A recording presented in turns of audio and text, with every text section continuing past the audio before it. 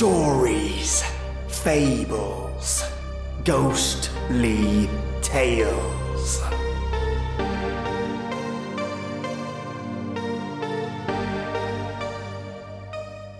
Welcome, my lovely listeners. And today you're going to want to lock all your doors, shut all your windows, and be thankful that VHS isn't readily used anymore. Do you remember the good old days of VHS? I remember walking into those Video Easy aisles, at least that's what we had here, and just getting lost in what films to watch next. Or meeting with friends, and half of us going to grab dinner whilst the other half go and pick the snacks and videos for the night and sometimes for the whole weekend. We still do that, but it's all online. This story by I Used to Like Movies, appropriately named, with their Nosleep story titled Be Kind, Always Rewind, will get your skin crawling. So grab yourself a warm beverage. I have my tea. So good. Turn the lights off, the sound up, and get ready for something different.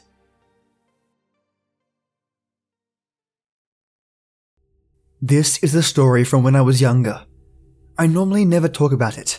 My parents know the story, which led to the police knowing, and eventually, my psychologist.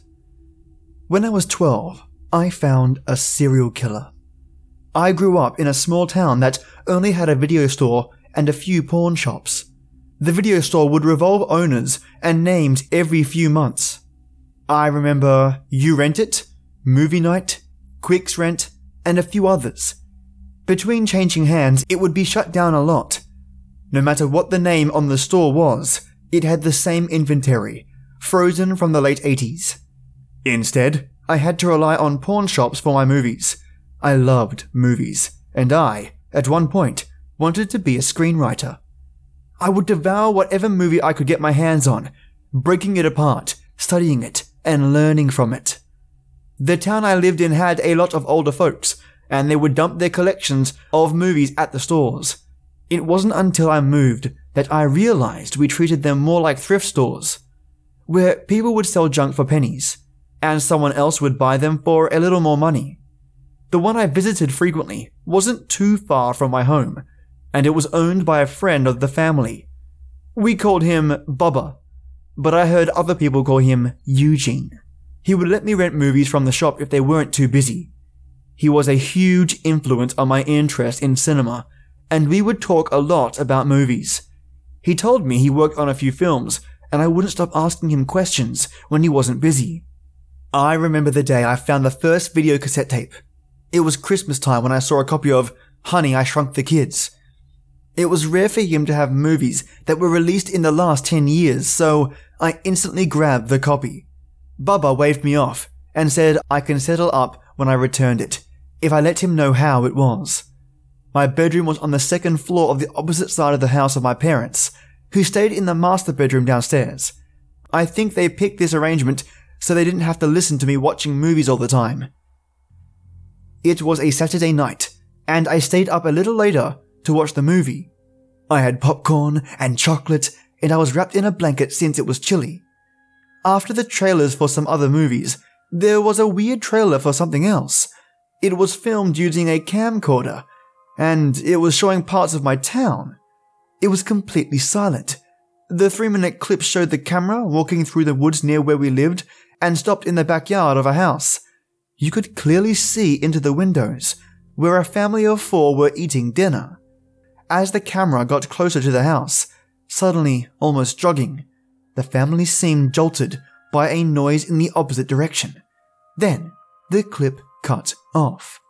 The movie played exactly as normal. It was okay.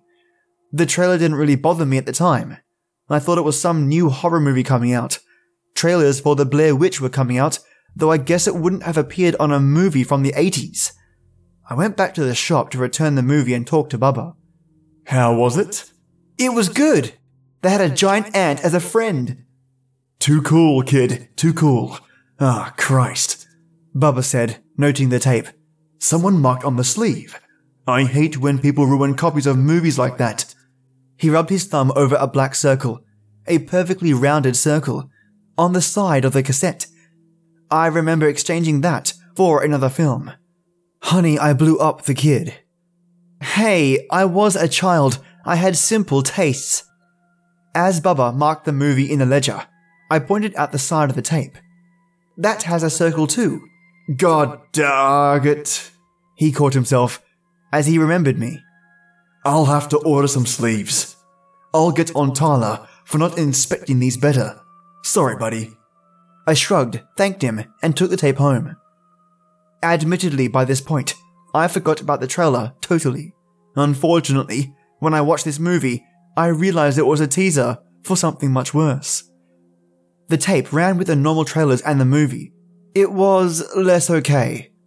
However, in the middle of the credits, which I always watched because I wanted to be in them one day, the screen went to static, and the same style of video as the trailer started.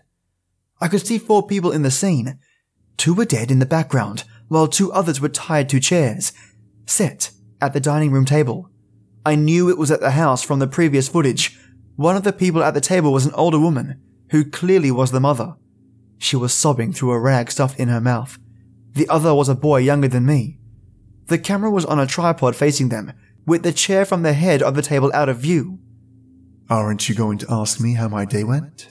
A voice off-screen asked. I heard a click, like it was being filtered through a machine. It was really bad. I did something to our kids. I killed one of them, Molly. It was all my fault. A hand appeared from off-screen and gripped the woman's hand. But we'll make it through this. We'll fix this together. As a family. Little Roddy, you, Molly, and me. We'll forget about whatever her name is. See? We are already moving on. Roddy, you get to be an only child now. The hand tousled the tied-up boy's hair. That means spoiling. The voice took in a sing-song quality until the boy leaned back and began crying. God damn it! Why must you ruin dinner time? He shouted, his real voice almost breaking over the modulator. I guess I'll have to find a better family. The sound of a chair scooting out and hard bootfalls boomed.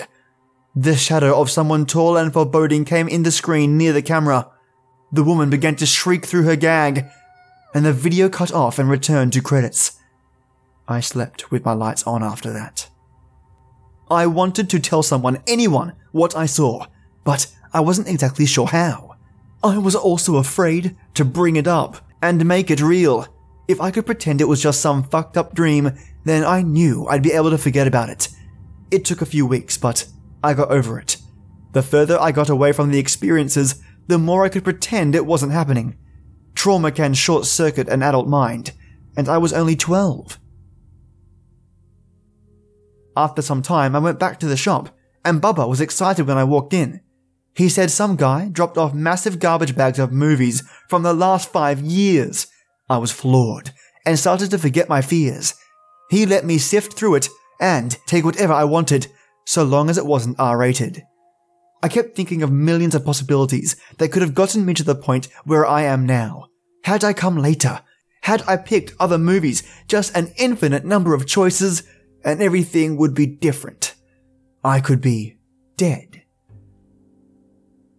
I saw Honey, We Shrunk Ourselves, and my hands were sweating and shaking. On the side of the tape, I saw a wet circle. Ink stuck to my finger when I pressed on it. I nervously grabbed it and a few others. I waited until my parents were asleep, and then I popped in the movie. There was nothing different until the midway point. The video went to static, and I could taste that metallic sensation of fear. The video started in a cabin or building made of wood. Outside was totally dark, far darker than the town usually got. A chair was shrouded in the dark, lit only by moonlight, and then a candle was lit, illuminating it better. Into the scene walked a man, wearing a cloak that covered his body, and a mask that looked like it was a homemade version of the Beast from Beauty and the Beast. It covered his entire head. He reached up and pressed something under the mask. There was a whooshing sound like air. I have been working for a very long time to get what most people fall into. I have gone through this life realizing the act that everyone subscribes to and understanding that if I don't also become an actor, I wouldn't ever find my part. This world is imaginary, and all of this is an elaborate theater. Every good theater needs a villain, so I realized that is my role. However, even bad villains have a family. Hitler had one, David Koresh had one, Jim Jones, Jeffrey Dahmer, Ted Bundy, Charlie Manson. They all had people who cared. I do not. So, I continue to use the theater to fulfill my duty to the act, to become the villain. So long as I can use the script to get what I want, a family. The video switched to a vignette of scenes of various towns and cities. I've looked a lot. I've found candidates. The vignette showed the cameraman talking to women and children, shaking their hands, helping them with groceries. But then I learned we aren't on the same side. Then the video showed the same people being bound and strangled with gloved hands. I am running out of patience. I've run out of my soul. I need to make this happen. The video shifted to my town. It showed the family I watched from the first 2 tapes being strangled one by one, with their voices muted. Their eyes were wide, staring deep into the camera as the hands pressed hard enough to dig into their throats. But then I found one of promise, one who was compelled and attracted to the pageantry and arts like me. Then it showed me walking into the thrift shop. It showed me carrying videos and going home. It showed the outside of my window filled with flickering lights and colors of movies I was watching. I know you well, my son. Don't worry. Daddy's coming home. The voice said. I swear it sounded like it was smiling. I showed my parents, and they immediately called the cops, who then immediately seized Bubba's collection to find all the others like it. I told my therapist about it, trying to work out how to go on knowing I'd been stalked by this monster. They never arrested anyone, and it stayed out of the news because when they searched the house from the first 2 tapes, they found no evidence of a murder whatsoever, and no one ever reported the family missing. By all accounts, they were still on vacation since their cars were being charged in Florida and other places. I tried very hard to forget it all happened, but I never could. Then, I got a VHS in the mail. It was addressed, My Son. It was a copy of a movie called Honey, I Am Coming Home. On the spine, there was the black circle. I haven't watched it because I don't have the VHS. But I called the police. They are on their way to help. They promised me everything would be okay. We are sending a car now. The operator said, You are safe. Everything will be okay. The voice paused. We will be a family at long last. The call dropped before I could say anything else.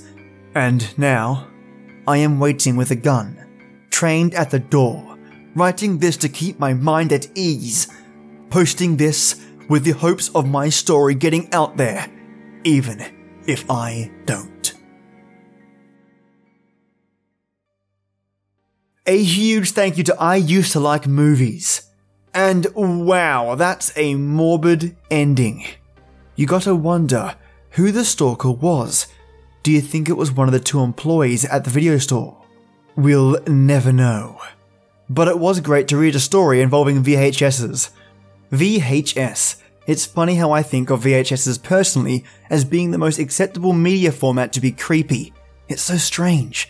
For example, you have the film The Ring, which has that ghost creeping through the television, slowly crawling, head down on all 4s, like some sort of possessed demon, and murdering those that watch the VHS within that 7-day period. I mean, she must be on a tight schedule. And then you have other formats like the haunted Japanese phone film, that when you pick up the phone call, you're haunted then to death, dying in mysterious and tragic ways. But it seems like other types of media just don't lend themselves as well as VHS does regarding horror. There is something more strangely tangible and eccentric about using a VHS that all the other media formats just simply can't capture. In this case, we have a murderous stalker who's attached to our protagonist by the films they watch. Can you imagine though, a cursed DVD or a cursed USB stick? Yeah, doesn't have the same ring to it. I mean, if something comes crawling out of my monitor, I'm either going to offer it a tea or just turn the power off. Simple. But regarding this story, I really enjoyed how the author of this story though was able to tie it all together to bring it all back to that focal point, the discovery of the stalker. Although the VHS was what started it all, it becomes less important as the situation takes on a life of its own. It's this seamless transition that makes this story so enjoyable. It doesn't feel cliched when it easily could have been, and takes a surprisingly different route when I figure some people would have guessed that the story's plot would have been very different. I was actually thinking, without having read this in its entirety, that there was some sort of killer on the loose, and the only way to find that killer is by rewinding pre-recorded tapes or VHSs that he had collected over his time from the video store. But this plot surprised me, and I really enjoyed it. Thank you so much, I Used to Like Movies, for sharing this with all of us. And I hope all of you out there enjoyed the episode. Now, if you want to support this podcast and the authors that feature here, there's two things I'd love for you to do.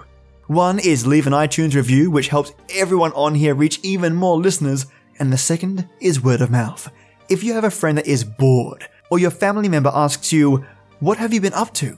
introduce me to them, and I can help them fight off boredom.